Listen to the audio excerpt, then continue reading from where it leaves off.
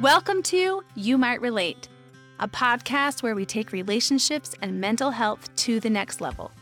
I am Stacy Heaps, a licensed clinical social worker, and I have been practicing therapy for the last 15 years. There are counseling concepts and stories that I am excited to share. When we know better, we do better. Together, let's get to a place of radical acceptance of where we are while improving relationships and tackling life's transitions, one therapy concept and one story at a time. So let's get started to see if you relate. Hello, so glad you are here today. How has your week been so far? I hope you are making it today a good day. My guest today is Elise Willits. She is 21 years old and from St. George, Utah. She is currently attending BYU, studying experience design and management.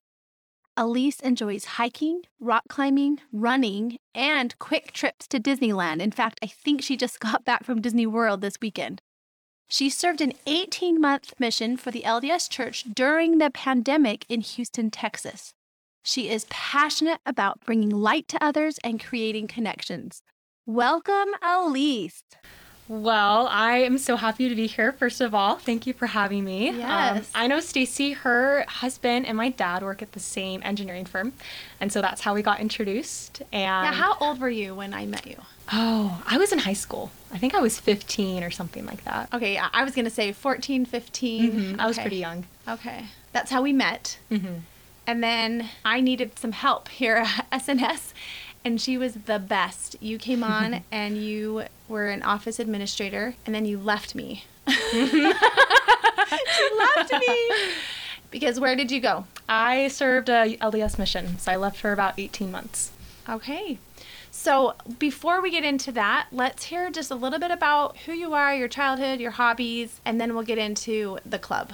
Okay. Well, I guess I'll just introduce myself. Yes. My name's Elise. I am 21 currently. I have grown up in St. George basically my whole life. And so we've just been in the local area. I graduated high school from here. What high school did you go to? Snow Canyon High School. Okay, all right. I did track and cross country in high school. I was involved in a couple different clubs, ironically enough. Oh, yes. What clubs were they? They were the Hope Squad, which is actually suicide prevention. Yes, So my that was kids really do cool. that. Okay, that's cool. So people have to choose you to be on that. You get to join by being asked to join. So it was fun. Cool. And then I also did National Honor Society, NHS, so I did that for quite a few years. We did a lot of service projects and things like that. And I was eventually on the presidency my senior year, so I was able to serve in that capacity. So that was fun. Oh, my word. Okay, and then you graduated. And then after graduation, I went and served a mission in Texas. And then when I came home, I went up to school at BYU, and that's where I am now. Okay, so let's talk about this club. You went on a mission January of 2020. And where did you get called to go? So I was called to the Texas Houston South mission, and I was English speaking. So I was really excited about that. Oh, yes, you didn't have to learn a language. Did you want to go on your mission your whole life? Or was this something new? Maybe I'll go on a mission. I was about 12 is when I started to toy with the idea. Okay. I had seen some girls in my ward growing up serve missions, and within my extended family, I'd seen all these sister missionaries, and I really admired who they were and what they represented and some of the experiences that they had. And then I was actually older when I was about 14. I had a moment when I was thinking, do I really want to serve a mission? I had read a blog post from a sister who was actually still serving at the time. Oh. And she was just giving the reality check of what it was like to be a missionary. And up to that point, I had just mostly seen the stereotypical things that you've seen of a missionary and what the lifestyle is like. Reading that blog post was the first exposure to kind of the harsh reality of what it is and how hard it can be. Okay, so what is the harsh reality of what it could be? You have a schedule that you keep every day. You don't get any days off, basically. So you wake up at 6:30 in the morning and you go and exercise, and then you have some studies that you do, some personal on your own in the scriptures. You'll study with your companion or your roommate that you live with, and you work all day. And so you go from about 10 a.m. until 9 p.m. is when you're supposed to be out finding and teaching lessons and things like that. So it's a pretty rigorous schedule. You're away from your family for that whole duration of your mission. You can only talk to them once a week over FaceTime or calling them on the phone. So you can't go and visit them. You can't take vacation days or anything. So you're completely dedicated to that. So there's a lot of sacrifice that goes into it. And also it's just hard too, having new experiences, sometimes even going to a different country that you're not used to. Right. So there's a lot of like unprecedented challenges that you sign up for, basically. So even without the pandemic, this is a challenge because the rigorous schedule, the changes, possibly a new language or culture, and not being able to talk to your family. What are the benefits of going on a mission? Because that does sound hard. So the benefits absolutely outweigh the cons, I would say. In my experience, at least. Okay. Because you get all of these wonderful relationships with people. You get to live with these different, in my case, girls for 6 weeks, 12 weeks. I spent almost 6 months with one of my companions, and we became really good friends. You get to work with other missionaries in the area. They become really good friends, and people that you teach, you just have the most unique connection to them. And then, of course, your relationship with Jesus Christ and with God is just unbeatable by any other experience that you'll ever have in your life. So I'd probably say the connections are so beneficial, and even just learning to do hard things, because that was the first time I'd moved out. I didn't go to school before my mission, and so that was my first exposure of learning how to cook and live in an apartment. Wow. All of those fun things. Okay, so for you personally, without the pandemic happening, what was the hardest part for you being on a mission? Ooh, I think the first part was really hard, just being away from my family and doing something that felt completely uncomfortable. Because you go and you enter a mission where most everybody has been there for some time, so they know what's happening. They're on the same page. They know the lessons. And it's also a different culture, too. Each mission has a culture in and of itself. So it's almost like moving to a new school. And so you enter in and you feel like you're just in the middle of this story. And you're expected to be picked up on it. And so you have to learn super quick and on your feet. And that was just really overwhelming because I tend to be a perfectionist. And so I wanted to be good at it right in that moment, but it takes time. And so that was a challenge, just learning to get adjusted to that culture, to the time schedule, to talking to strangers and being in really uncomfortable situations that you would never be in if you weren't a missionary. And on top of that, being away from my family. So that was probably the hardest part. Yeah, you're adjusting. really close to your family. I know. Yeah. Especially, or would you say you're closest to your mom? Yeah. Yeah, I know that you were really close to your mom. But all of your family, I mean, so you have your mom and dad, then there's your older brother, then you, and then a younger brother, right? Okay, so now you get there, it's kind of a shocker. Did you cry? Did you Every have day. tantrums? Did you really? I did. Oh my It took me about 3 days. So first you go into what's called a missionary training center. You're there for about a week and a half, and they just teach you the basic lessons. Did you go to the one in Provo? Okay. I did. So before this time, they were having them still in person. So I was before they shut everything down. Right. Did you go to the MTC in January? I did. Okay. Yes. So I was called January 7th is when I went to the Provo MTC. Okay. And so how long were you in the MTC, which is the Missionary Training Center? It was about a week and a half is when I was that's there. all. I That's thought it. you guys were there for like months. Well, if you're learning another language, then you are. But if you're English, since you aren't learning any other language, you just go strictly to learn the lessons, and that's it. Oh my, and you were only there a week? Basically, yep. Whoa, okay, so then you get to the new mission, and when you say it's like going to a new school, the mission itself, or is it like the other missionaries too? Or It's is it both. everything? Yeah, Okay. it's everything because, you live to a new place, and Houston especially is such a melting pot of so many different cultures and people from all around the world. So that was a cultural shock for me. Living in St. George, you don't really get a lot of exposure. And also, like you're saying, within the mission itself and the other missionaries and leadership that you're working with. And so both of those were different experiences to get used to. So for people that are not LDS and they're like, why do you want to go on a mission in the first place? What would you say to that? Why do people go on missions? Because you're not required to. You don't have to go on a mission. It's a voluntary thing. So why? It seems a little crazy. And that was actually fun telling people that we would meet on the streets why we're here. Because we pay to go on the mission. We sacrifice our time. We sacrifice being away from our family. We have to put our education on hold. And put ourselves through some of these experiences that maybe we don't necessarily love all the time. Yeah. But I think I can speak for most everybody that has served a mission is because of their love for Jesus and for his gospel. is really the driving force. That's what gets you on a mission, and that's what helps you stay. So when you say love for Jesus Christ, is it Jesus wants you to go on a mission? Not necessarily, Okay. since it is a choice. So talk more about why you would go on a mission.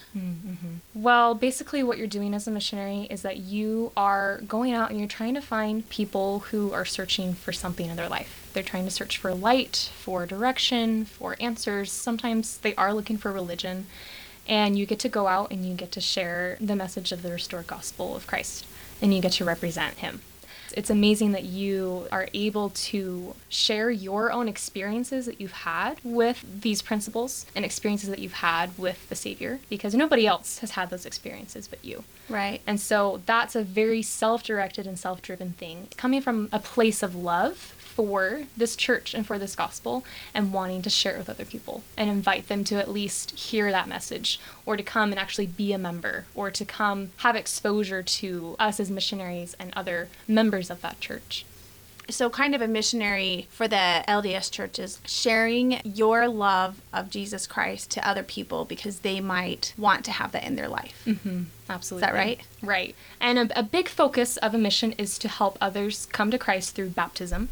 We always strive and help people that we teach to eventually enter and make that promise to be baptized. But of course, that doesn't always happen.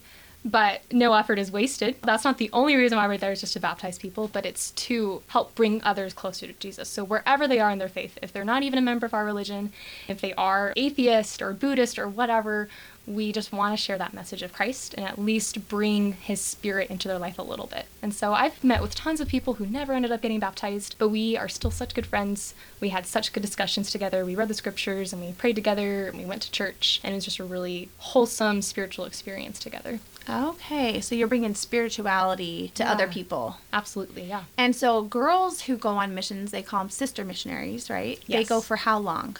So we served for 18 months, or about a year and a half. And the boys serve for how long? 2 years. Okay, so that's why you went on a mission. So you get out there, you go to the MTC, and then you fly to Texas. You said you cried for the first 3 days. So walk us through up until the pandemic. What was your mission like? What did you expect? Or what are the surprises? And then go into the pandemic. Yeah, so I was first surprised by the culture, because when I got my call to Texas, I was thinking Western Texas, out in the middle of nowhere, like the yeehaw and the cowboys. That's what I was envisioning. Okay. And then I get to Houston, which is right by the Gulf of Mexico. So it's very lush, it's very green, it's very humid. Yes. And it's a huge melting pot of so many people. And I was not expecting that at all. And so we would go out every day and we would just walk in different parts of the area I was living in. And I would meet people from Nigeria, from Saudi Arabia, from different parts of Africa, and from Europe. And so it was just so much exposure. So that was definitely something that took me by surprise, getting to have all of that exposure still in the United States and still living somewhere kind of close to home. Yeah. I loved all of my companions. Luckily, I had some really, really good companions. So I was really blessed in that respect. And my trainer, too, she was just phenomenal. We're really close friends, and she really helped me, especially at that time. My mission was so hard at the beginning, getting used to everything. Yes. She was such an angel to just be patient and to bolster me up and give me that confidence and really show me how to do missionary work right and just set myself on a really good path. So I was so grateful that she was there, and I know that we were brought together at that time in our lives for that reason, was to share that experience together. Oh. But once I landed in Texas, I started getting used to the schedule. I started getting used to waking up at the times when we did and getting used to talking to people. Something that we would do is we would go out and we'd walk on the street, and my companion would say, okay, there's a person walking over there. How about we go up and talk to them? And you just have to start a conversation point blank. Oh my gosh. At 19 years old. Yep. So that was definitely out of my comfort zone. I'm not used to going up and talking to people and having a conversation, but nonetheless talking about religion, of all things. Right. And there's some topics you don't talk about. Religion, politics, sex, kids, in-laws. And so we go up and we're pretty bold. I mean, we look pretty funny because we have a dress code that we follow as missionaries. The boys are supposed to wear a shirt and tie. They almost look like businessmen. Okay. And we always wear a skirt or slacks. So we're dressed up you can pretty wear nicely. slacks? Mm-hmm. Wow. Well, Yeah. that's good. Okay. And so we look pretty nice, especially considering our young age. So that's always a conversation starter as well. And so we go up and we try and talk to people and get to know them. And then we always try and share parts of our message of the gospel. And so it was so tricky learning how to navigate that into everyday conversation. You eventually get good at it. But when I was first starting, I was so bad. Really? Like, what would you do? Oh, I would go up and be friendly and say, hi, how are you? And ask about them. I think I'd ask a lot of questions. So I would just interrogate them. And then I'd say, have you heard about the Church of Jesus Christ of Latter-day Saints? And they're like, no. Or whatever response they would give. And I would just start going into it and basically trying to teach a lesson. So my companion said, okay, you're coming off a little too strong, so we can try and ease into it. Normal and natural. Okay, so then did you do that? Did you do more normal and natural eventually? I did. I tried. We would just try and talk to people on the street. We had people when I entered the area that we were already teaching, and so trying to help them learn some of these specific principles they need to understand. One of them was actually preparing for baptism, and so getting her whole baptismal ceremony, I guess you could call it, ready, and inviting her friends and family to come. So there was a lot going on when I first entered that area. We were very busy. We had a lot of people we were teaching, a lot of different places and appointments we were going to. So I just hit the ground running as soon as I got there. Wow. But it was a blessing. So busy. Mm-hmm. That's how it was when you first got there. And then, do you remember the day when you guys were shut down? For us, it was like March. I wish I knew the right day, but it was around middle March. I think it was something around there. Yeah. Okay. So what happened with the missionaries? So it was interesting. It was a very gradual process because another thing as a missionary is that you aren't really on social media as much. You have restrictions on your phone, so you can't access just whatever website you want to like we normally can. There's only specified websites and apps that we can have. Oh. So we don't really hear about the news very often. We're not on TikTok and Instagram and Facebook all the time, you know. And so we don't have a lot of really news about what's going on in the world. And so this was all secondhand, either from my family, from my mission president, or from members in our congregation that were telling us this. We heard little rumors like, oh, there's this virus going around. It started in China. And then I heard some members say, oh, I'm hearing that we need to start wearing masks because they're just afraid about people getting sick. And so they said, just take some precautions, be safe. And then it was the week that everything shut down. My mission president contacted all of the missionaries within my area, and he said, you guys need to stay in your apartments. And he didn't give us a timeline of how long we would be in quarantine. And so he said, okay, we just need to go inside for a couple days. We don't usually stay in our apartments very long as missionaries. We're always encouraged to go out and be with people rather than stay inside all the time. Yeah. And so that's something to get used to. But then a couple days later, we got news that everything is shutting down. The grocery stores, schools, church. Oh my gosh. And we were just in shock. We said, what is going on? And we didn't hear anything else. Oh my word. And so they just told us, okay, we're going to go into what's called a quarantine. So you have to stay in your apartment and you can't leave except to get groceries. And we'll stay like this until we get further notice. And so we did. Oh, so you're all these many states away from your home, and you've only been out for 3 months, and now you're just going to stay in a little tiny apartment, I'm assuming? Mm-hmm. It was an apartment. And the funny thing is, another funny mission rule is that you have what's called a companion. It's technically your roommate, and you have to stay within sight and sound of them. So you can't leave their side. And so if we wanted to even leave, we couldn't be by ourselves because you always have to be with your companion. So you're in this tiny apartment with this other person, whether or not you like them. But luckily, you liked yours. I did. Luckily, we were such good friends, and so it was fine. But I knew some other missionaries in the area where they were not as good of friends, and so that caused some problems. Wow. So how did that go for you? It was really interesting, actually. So I had been out for about a month and a half, 2 months at this point, and still getting used to being a missionary and what that looks like. For me, transitioning from doing a lot of missionary work in person to inside and virtual wasn't a very hard transition. Oh. But a lot of missionaries around me, it was. Because coming from their perspective, they've been doing this for 6 months, a year, almost 2 years. Oh, right. They're very used to how they do it. They know what works. They know how to get success. And now they have to change everything. And they have to relearn what they've already done. So that was very, very hard for them. And I was sitting there thinking, why is this so hard for you guys? Like, this makes sense. We just need to do it over Zoom. Oh, so is that what you guys would do, is Zoom? Like, yes. you would Zoom your people? Yep. So we would text all our friends and say, hey, we can't visit with you in person, but we still love to do some Bible studies. Do you want to just do it over Zoom? And so we would do that with people we taught. We would do it with members of our congregation. We would call them and share a little message with them and say, hey, could we just give you a call, see how you're doing? So we had to transition all of our lessons to either being over Zoom, or if people don't know how to use that, we would just do it over the phone. Like, we would just call them. Oh, wow. And that was actually an experience learning how to teach people to use Zoom.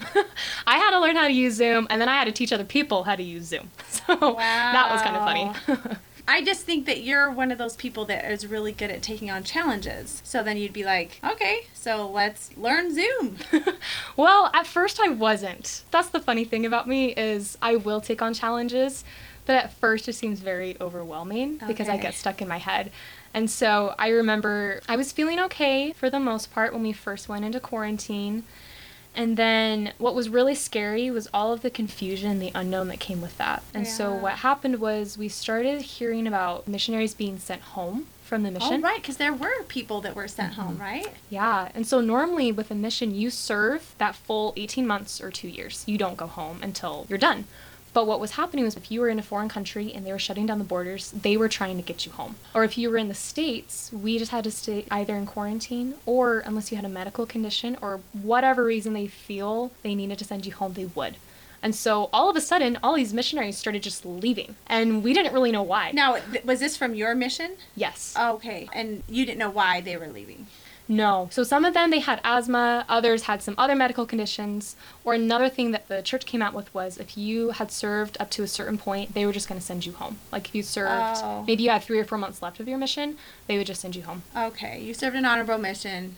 Go take care of your family during the pandemic. Right. Okay. The missionaries wouldn't even find out until the night before, maybe a couple days. So it was rapid. It was literally chaos.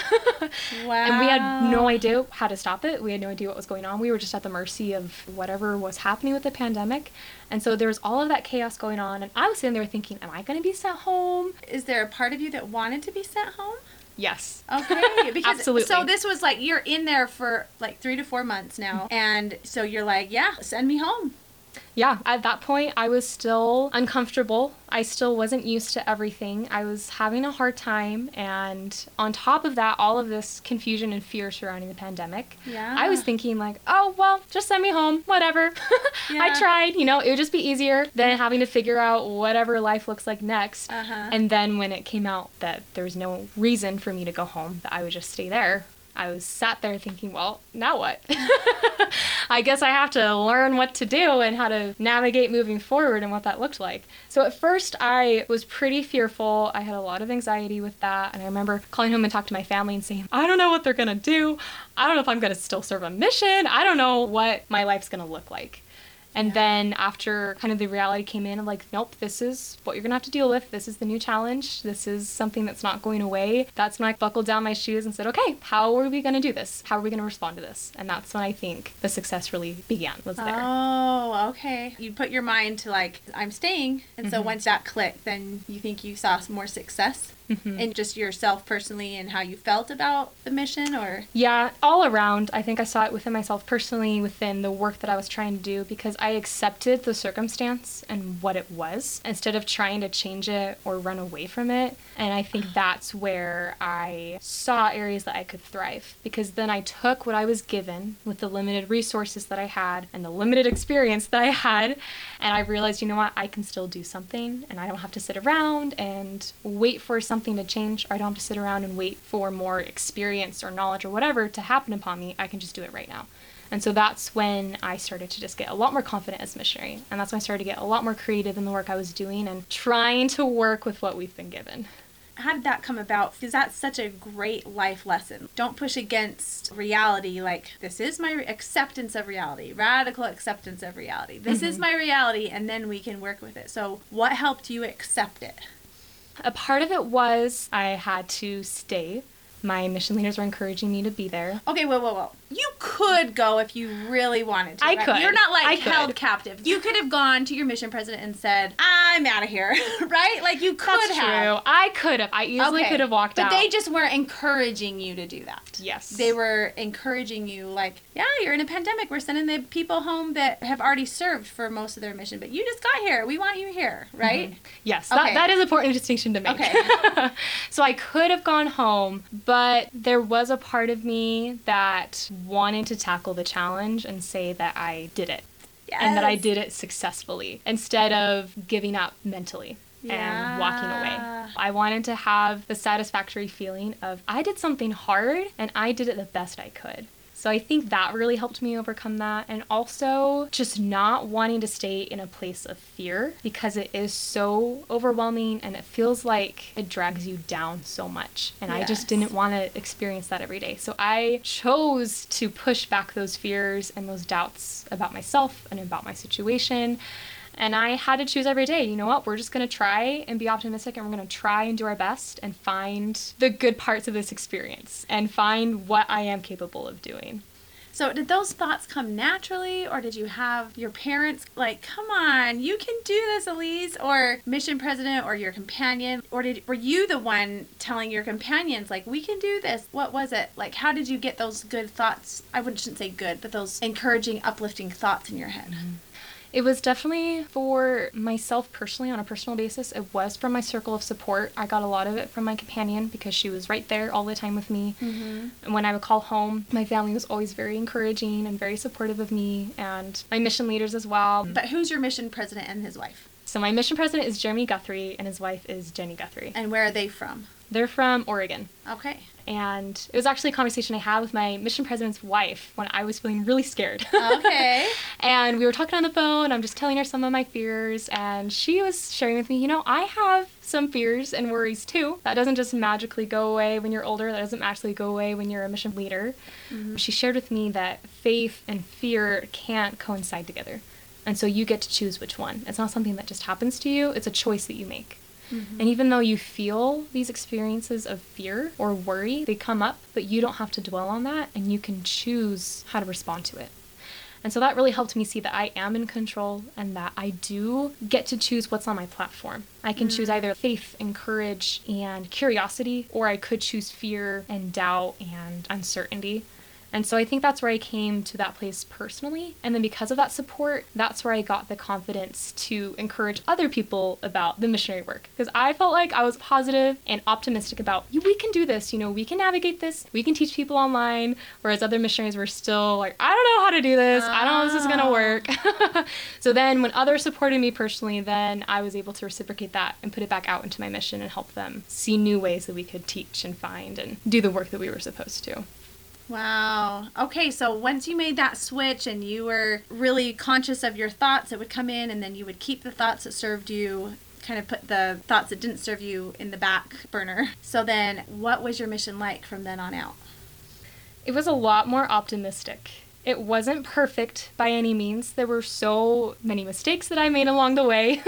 There were so many things that I was navigating and learning and sometimes failing at, but I had momentum behind me and I always had optimism, and I knew, okay, maybe this is hard right now, or maybe this isn't working right now, but I'm not always going to be in this place because I'm going to keep moving forward and I'm going to find a solution, or something is going to come up and I'm going to be able to better navigate this.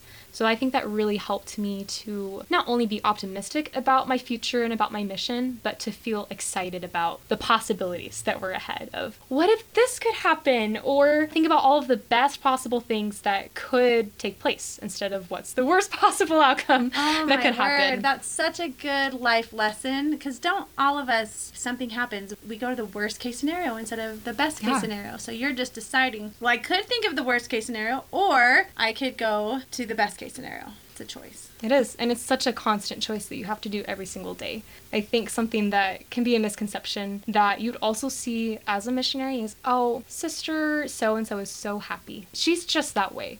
That's just who she is. Right. But that's a choice that she has to deliberately make all the time because she's not happy. That's the reality of serving a mission, and the reality of just being a person is that it's not always It's not always going to be sunshine and rainbows.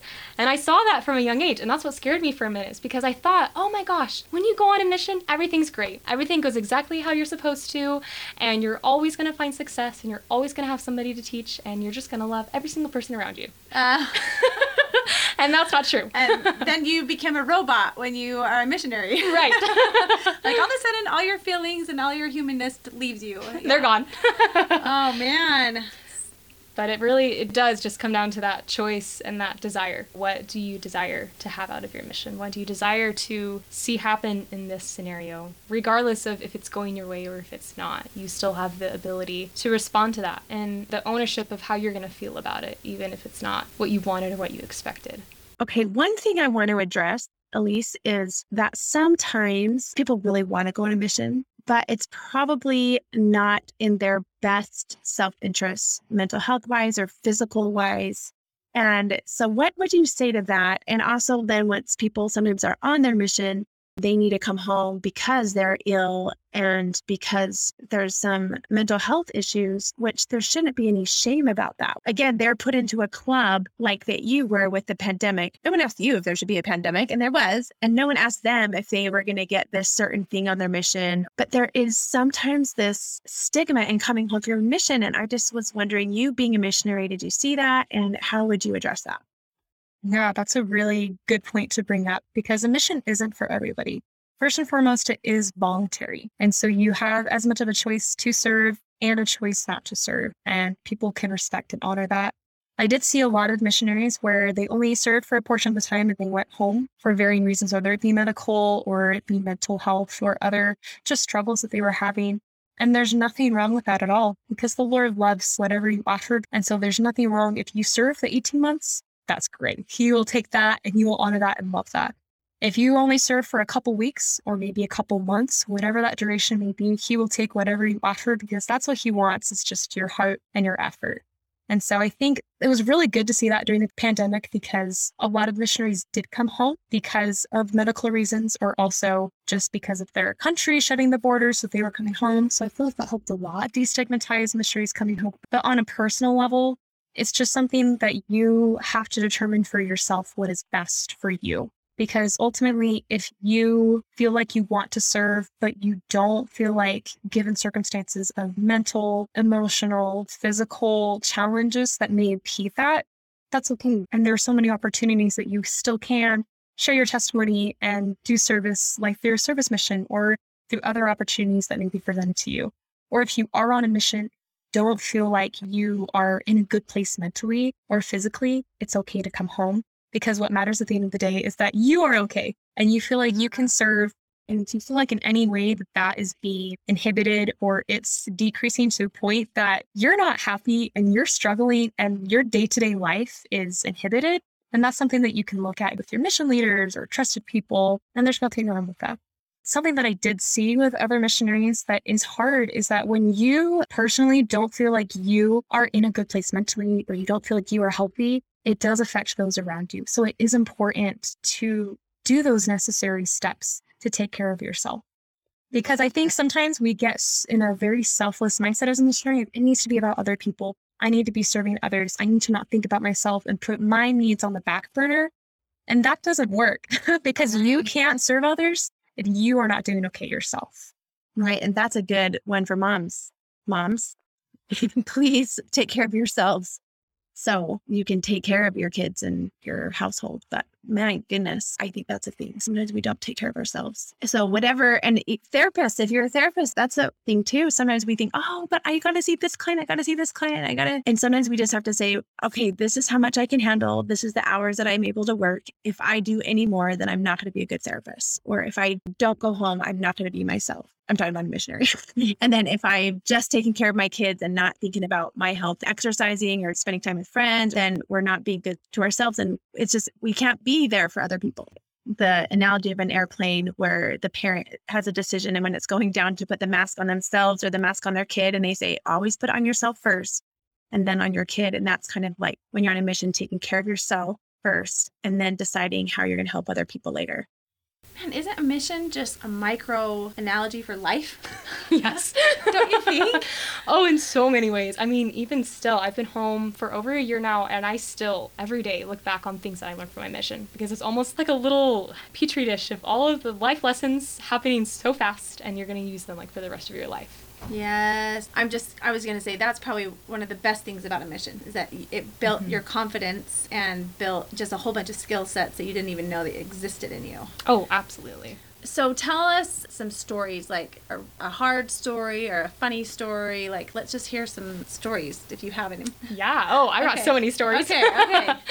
I will first start with a hard story. Okay. We'll do that first. We'll get the hard over. Okay. Yes, because I think it still goes along with what we've been talking about earlier with the pandemic and the different lessons that came with that. So there was a time on my mission, this was a little bit later into my mission. Luckily, Texas wasn't as restrictive with the quarantine mandate that they had.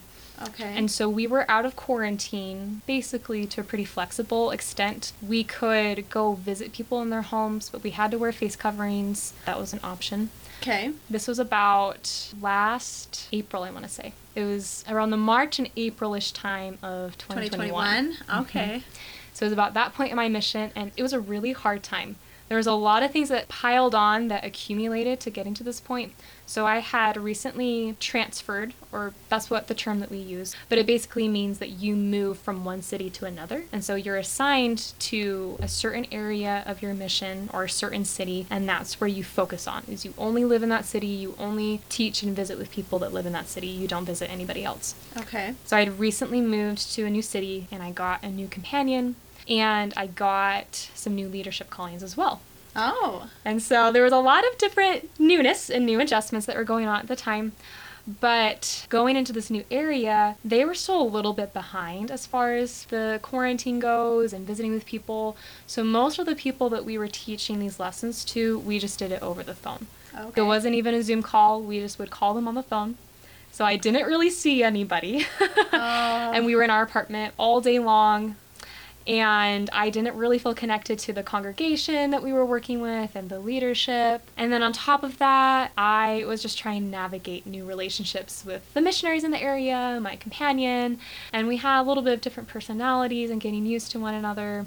And then with this leadership calling, I was serving in a social media position. And so we were trying to, create content for our pages and help other missionaries learn how to use social media in their missionary efforts. And I was doing that in person with my team. Oh. But because I moved away, I had to do it virtually. And so I just had a lot of stress piled on top of me. Okay, wow. And then on top of that, I felt a lot of isolation and loneliness because I moved to a new area and I was with different people that I wasn't as close with. I didn't have a lot of friends over there. And so I just had this immense feeling of just loneliness and isolation and overwhelm and not feeling like I could release that anywhere. Not tell anybody.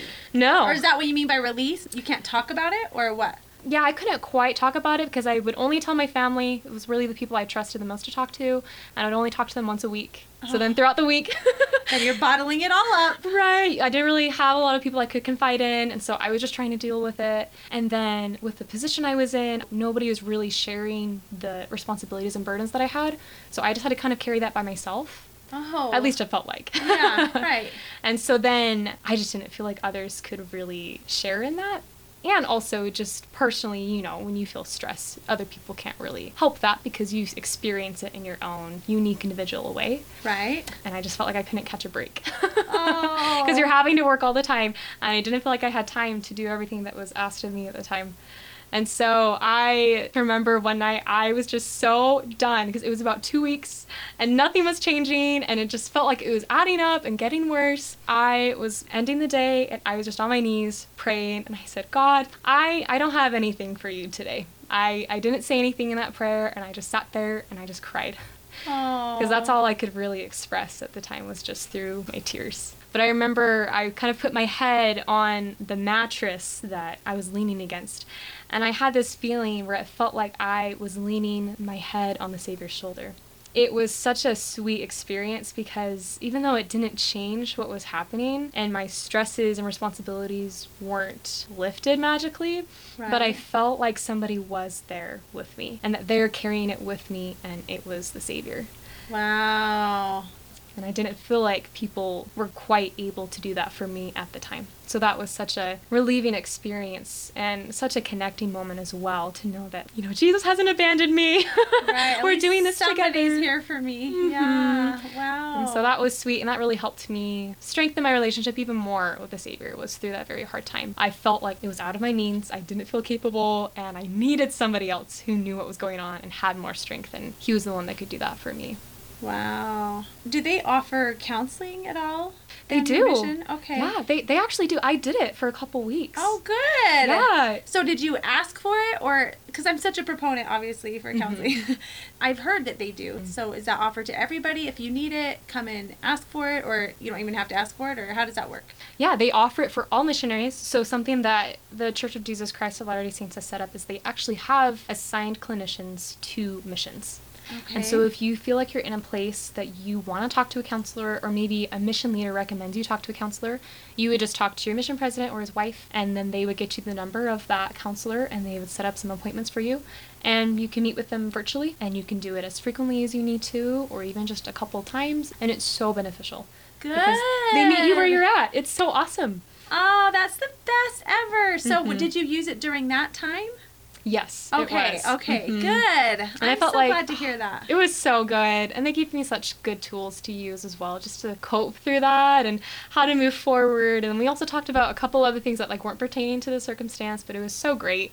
And it was so nice too, because I feel like there's a stigma behind going to counseling in general, but also on a mission too, where it can be easy to slip into the mindset of, oh, the Lord will help me. He'll fix this. Or I've got this. Oh, goodness. Right. I can figure it out. But really, we have resources there to help us, and we don't have to do it all by ourselves. And that is God's way of helping you, is giving you people to turn to through counseling or through whatever resources you need to get through what you're experiencing. I didn't have super big struggles, but I know other friends and missionaries that had real struggles and still were dealing with mental illnesses. So that was such a awesome resource for them, that they could still utilize that, even though they were in a different circumstance and they weren't at home and they had all these new challenges that they maybe weren't quite so prepared for. Right. Oh my gosh, I'm so glad. Can you think of one tool that your counselor taught you that you maybe still use today? Yeah. I remember one time we were talking about some of my weaknesses that I just wanted to work through and that had bugged me for a long time. And he came to me and he said, well, what if that's not a weakness? What if that's actually showing one of your strengths that you have? And he did this whole, he painted it out. He drew a little picture to show me how this one particular attribute or thing that I was really struggling and working with was a strength, and how I could better utilize that in a way that would serve me better. Oh. And that was just mind-blowing, because I had never seen it like that before. I always saw it as something that was impeding me and in my way, but then he opened my eyes to see, oh my gosh, this could actually serve you really well, and it shows one of the best qualities of you as a person. Oh, I love that so much. Good so job, cool. therapists out in Houston. Way to go. Woo! Woohoo! Okay, what's a funny story? A funny story. Oh my word. There's so many funny stories. I remember one time we were trying to find somebody to teach in my area. As missionaries, we have a log of people that we talk to, and if we're not even necessarily talking with them, we'll still keep their information just in case we want to check back with them in a couple months. Okay. So this was one of those situations where I hadn't talked to the person personally, but other missionaries did a while ago. Okay. And so we were calling them, just saying, hey, we're the sister missionaries. We just wanted to check in and see how things are going. And they remembered us. Oh. And that normally doesn't happen. They normally either ignore us or have to reintroduce ourselves and whatnot. Uh-huh. But they remembered us. We started talking with them and, trying to share our message. And I just remember they just started singing to us. And they wouldn't stop. They just sung for hours. Hours? It was Are you serious? It was Hours? an hour and a half. What were they singing? Different songs or the same song over and over again? It was it was some worship rendition song. I didn't recognize it. Maybe it was from their congregation. Maybe it's from their culture. I don't know what it was. But they kept going. And so we would try and interrupt them and talk to them, and they would respond, but then they would continue singing. And so Oh my word. we probably sat on the phone a little bit longer than we should have, but they sang to us and we're like, okay. So then we eventually hung up the phone and my companion and I looked at each other and we just laughed. We're like, all right. Oh my word. So it's just funny experiences like that where you just never know who you're going to meet or what you're going to encounter. Wow. You just roll with it. So did you ever get back out of your apartment before you left? Or were you kind of in doing the social media and in your apartment in quarantine? Or did you get to leave and do other stuff? Yeah, we actually got to leave relatively early. So we Oh. went into quarantine in March. Okay. And then when they started loosening the restrictions was about, I want to say October. So you were in there from March until October in Yes. your apartment. Yes. And then you had from October until... Until I went home. Well, so in October is when they said you can go to people's homes. And they Okay. get to decide if you get to enter into their home or if you just get to talk to them on the porch. So that was about what Texas was at the time.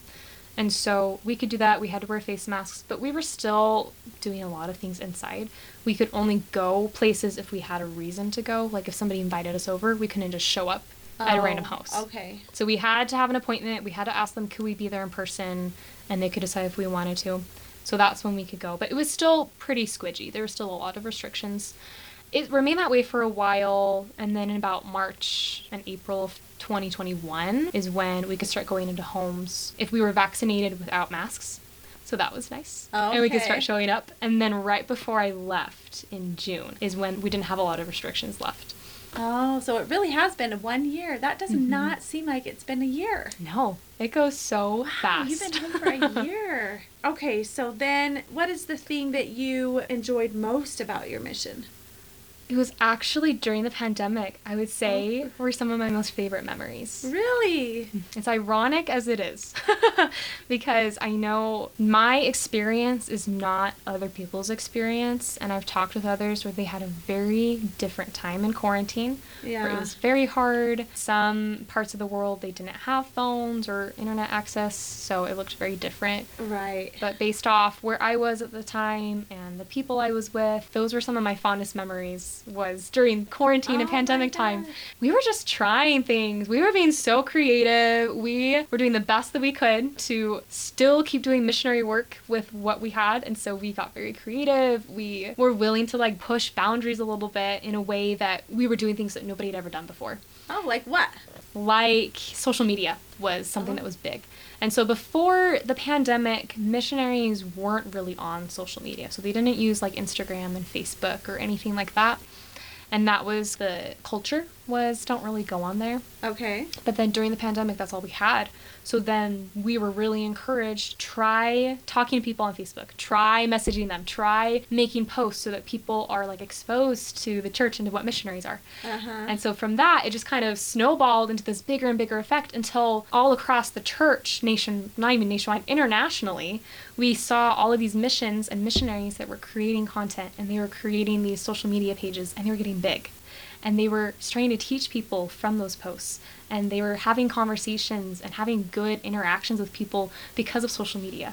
And so that was something that was so new, and especially trying to like, how do we post about Jesus? How do we post about the gospel and like make people want to look at it? Oh, yeah. So that was so new, but it was so exciting. I was so excited too, because we were doing things that nobody had ever done before. And we didn't know what would come from this, but we had so much hope and so much enthusiasm that we were willing to try. And even talking now with some of my friends that are still on missions, and it's been amazing to see what's happened with social media and how utilized of a tool this is and how it's blessing so many people. Wow. So that So was you were a fun. pioneer missionary. Yeah. And also, my mission president just did such a good job with really helping us stay unified as a mission during the pandemic, especially we would get missionaries that were serving in foreign countries, and they would come and be assigned to our mission. Oh, so they could right. still keep serving. Right. And so we had all these people coming from different cultures and different places and different experiences, and we were all coming together. And we were all in our apartments, so we weren't together, we were separate. But he would have us do weekly mission-wide video calls and devotionals. He would invite guests to come and speak to us as a mission. And we would get to talk together. We have different areas of missionaries that are called districts and zones. So districts are kind of the people that live right next to you. They're like your neighbors. And then your zone is kind of like your neighborhood. But we got to talk to those missionaries all the time over video calls and interact with them. So it was so fun to see how we were all coming together and being unified and working as one, even though we were all separate and trying to figure things out together. Oh, wow. I hear like service missions and then there's proselyting missions. Did you have a service mission on your mission, or were you just mostly proselyting? Well, and then social media, I guess. There's like social media, proselyting, and service, right? Well, social media and proselyting are the same thing. Okay. So they're integrated into one thing. Okay. As far as I knew, we didn't have any service missionaries. So it was all full-time proselyting missionaries. Okay, got it. So what would you tell somebody, like, let's say next year there's going to be some missionaries that go out, or maybe it's not even a mission. Maybe it's people go to college, or people go join the Peace Corps, or people go in the Army or Armed Services or something. What would you say to somebody who is going to be trying something new and different and hard, and they just want to come home? And maybe it would have been okay for you to come home. Everyone would have totally understood, right? But what would you say to them? I think I would say learn to be okay with your weaknesses. Ooh, that is so good. I love that. Learn to be okay with your weaknesses, because why? Because they will turn into strengths, but they're not at that time. When you do something new and when you challenge yourself and you try something you've never done before, the absolute hardest thing you're ever going to encounter is yourself, and it's going to be your weaknesses and your self-doubt. And you're going to be the one that's going to hold you back and say, I can't do this. I'm not capable. Nobody needs me. Nobody wants what I have to offer. And you're going to notice things about yourself that maybe you didn't realize were there, or you knew, and you have to confront it. And that could either be you backing out and going home, or it's a launching point of finding the magic of who you are and giving to the world something that you've never given before, because you've never done this before. And so I would say learn to be okay with your weaknesses, because they won't stay that way for long. As long as you work on them and you move forward and you try, they will strengthen and they will grow.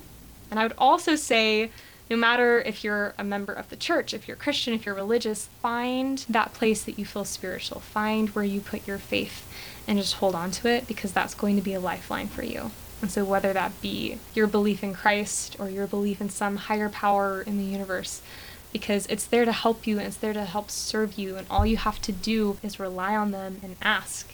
And when you do, especially in those moments of weakness, you come to have this encounter experience that is unlike anything else. And then there's no turning back, because then it's all steam ahead and it's all forward, and you have that with you, and you have that strength and guiding hand with you.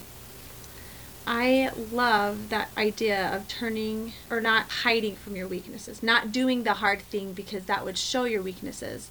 I mean, in a way, you're saying, I'm vulnerable. Here's my weaknesses. Here you go, everybody. But then they're not going to be my weaknesses forever, because I'm doing this new thing, challenging, and I'm being better for it. So those things, my weaknesses will become my strengths, possibly.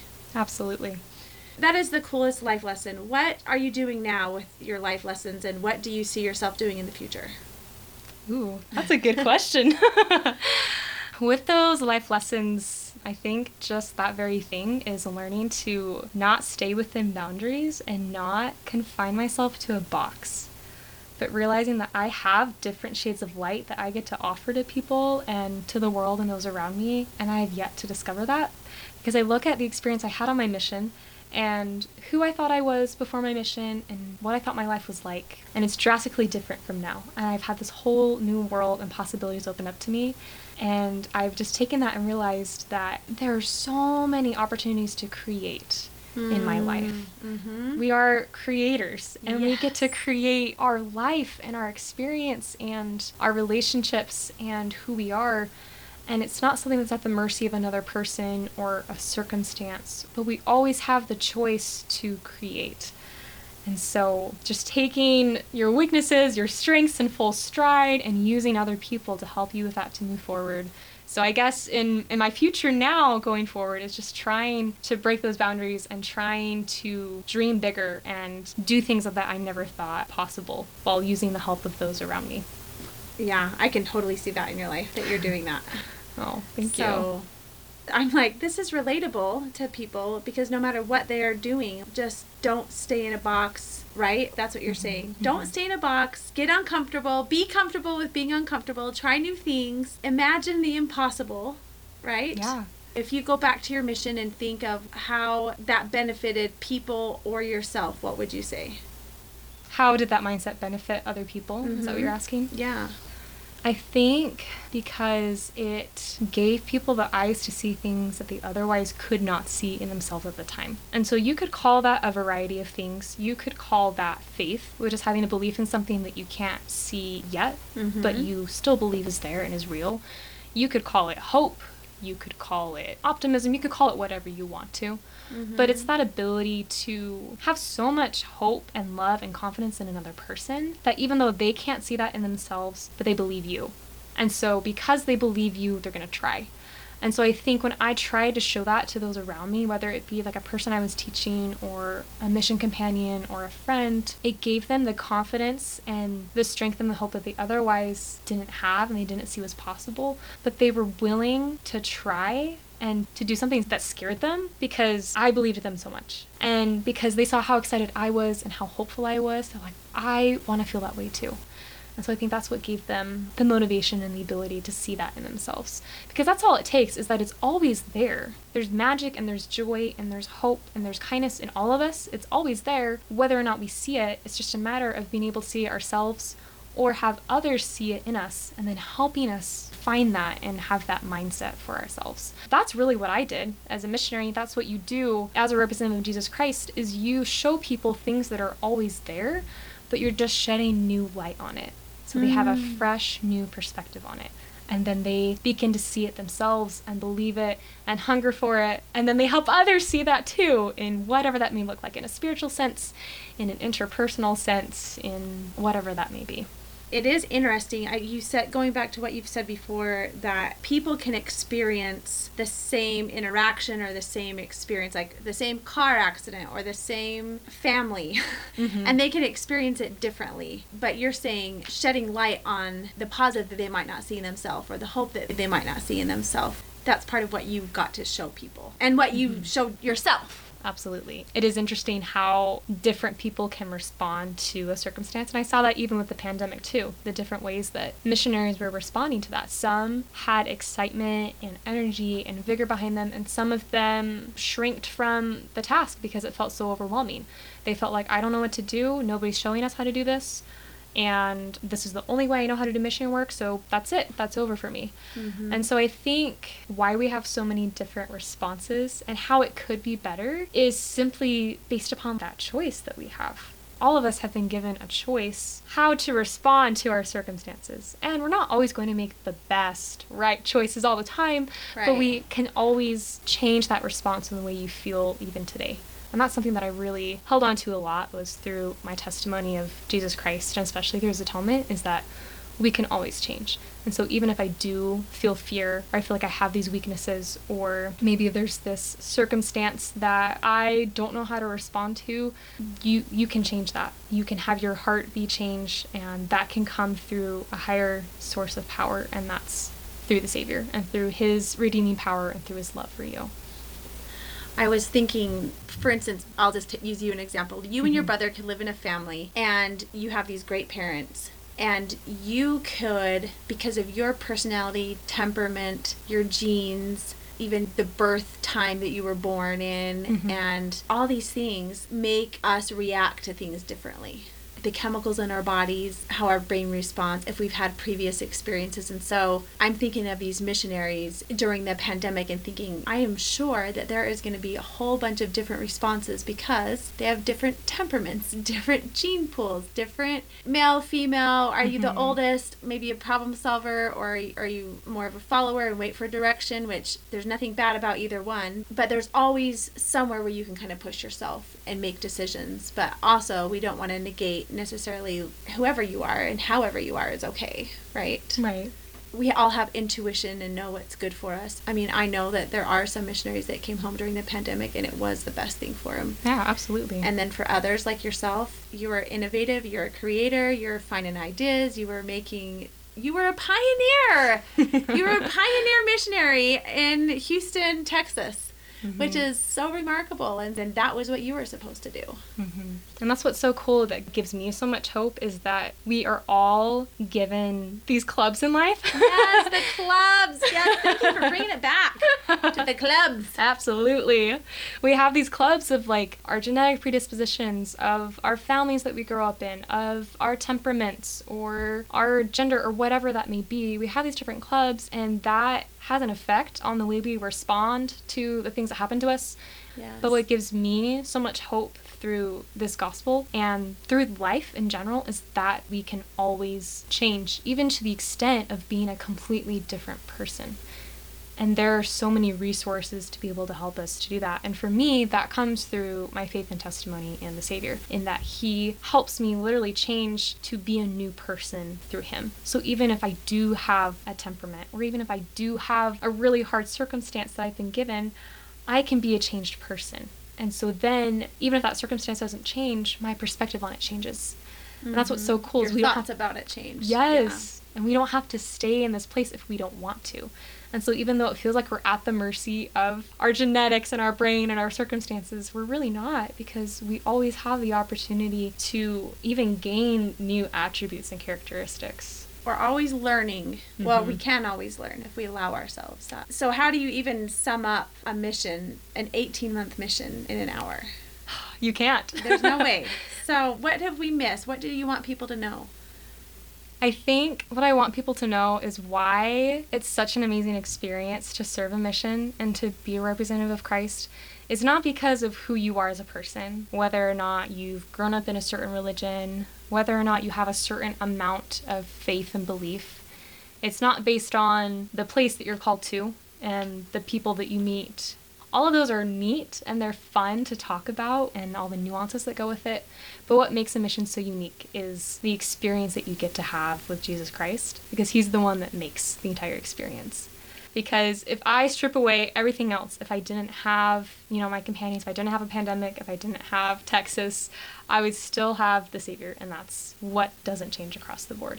And that's what I ultimately take home with me and use every single day, and that's the thing that has ultimately made me such a better person and allowed me to share these experiences and be who I am and navigate these challenges, is because of that belief in the Savior. It's about Jesus Christ and it's about his gospel. I love that. So sometimes we ask funny questions at the end. Not funny, but this podcast is called You Might Relate. So let's see if anyone can relate. What kind of books do you like to read? Ooh. Or what's the last book that you read?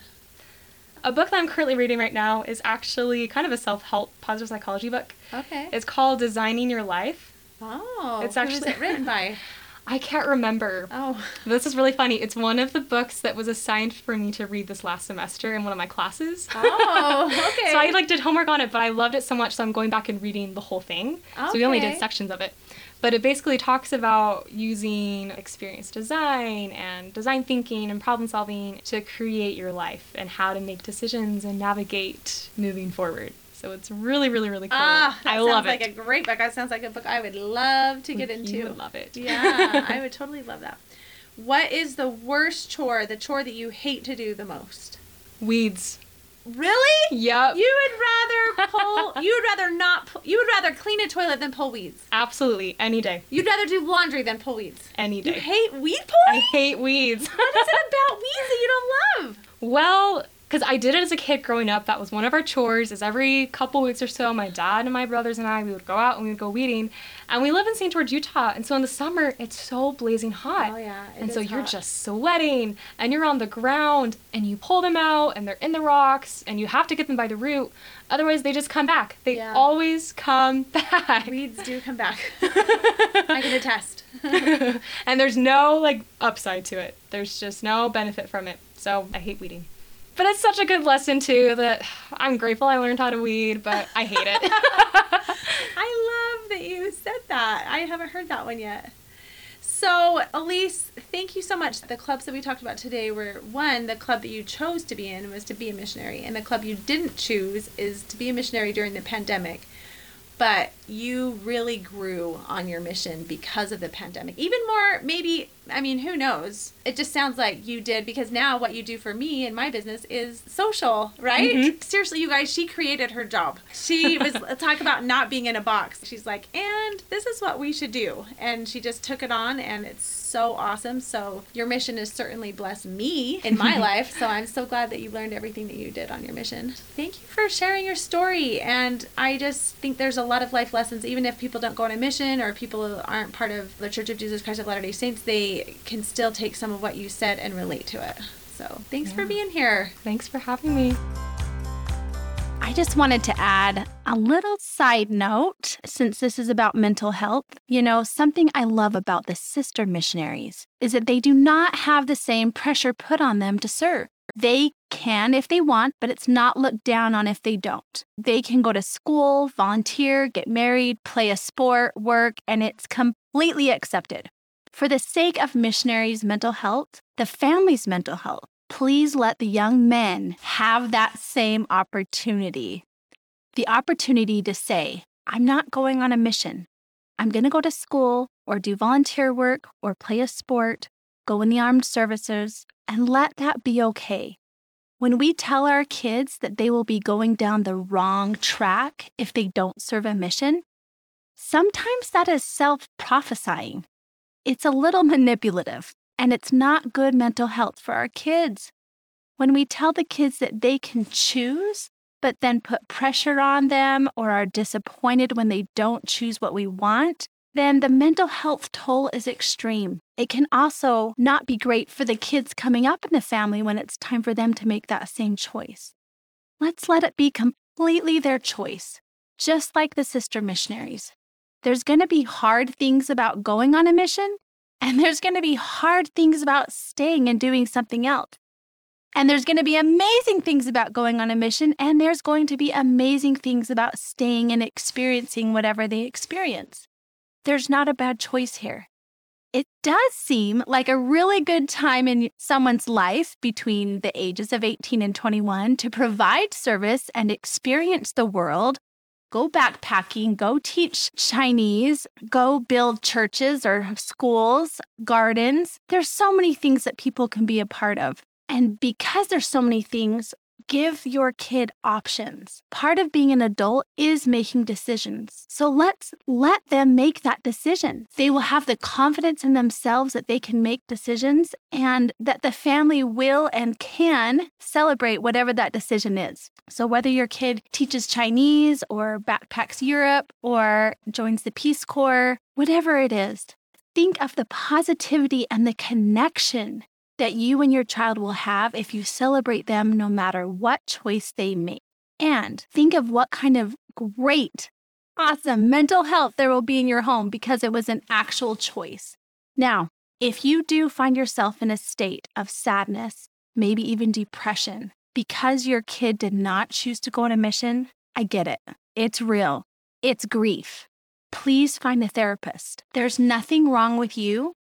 It's just that we don't want you to share that grief with your child or their siblings because that's not for them. Thank you for joining me today. Elise, you're just the greatest. Thank you. Thank you for joining me today on You Might Relate. I hope this topic brought understanding and insight. And if you can relate to something in today's episode, subscribe and leave a review. I would love, love, love to hear your thoughts. Also, you can find me on Facebook and Instagram at You Might Relate Podcast. And be sure to share this episode with your friends. The more understanding we create, the better we are as humans. You are in charge of your day, so go make it a good one. Catch you next time.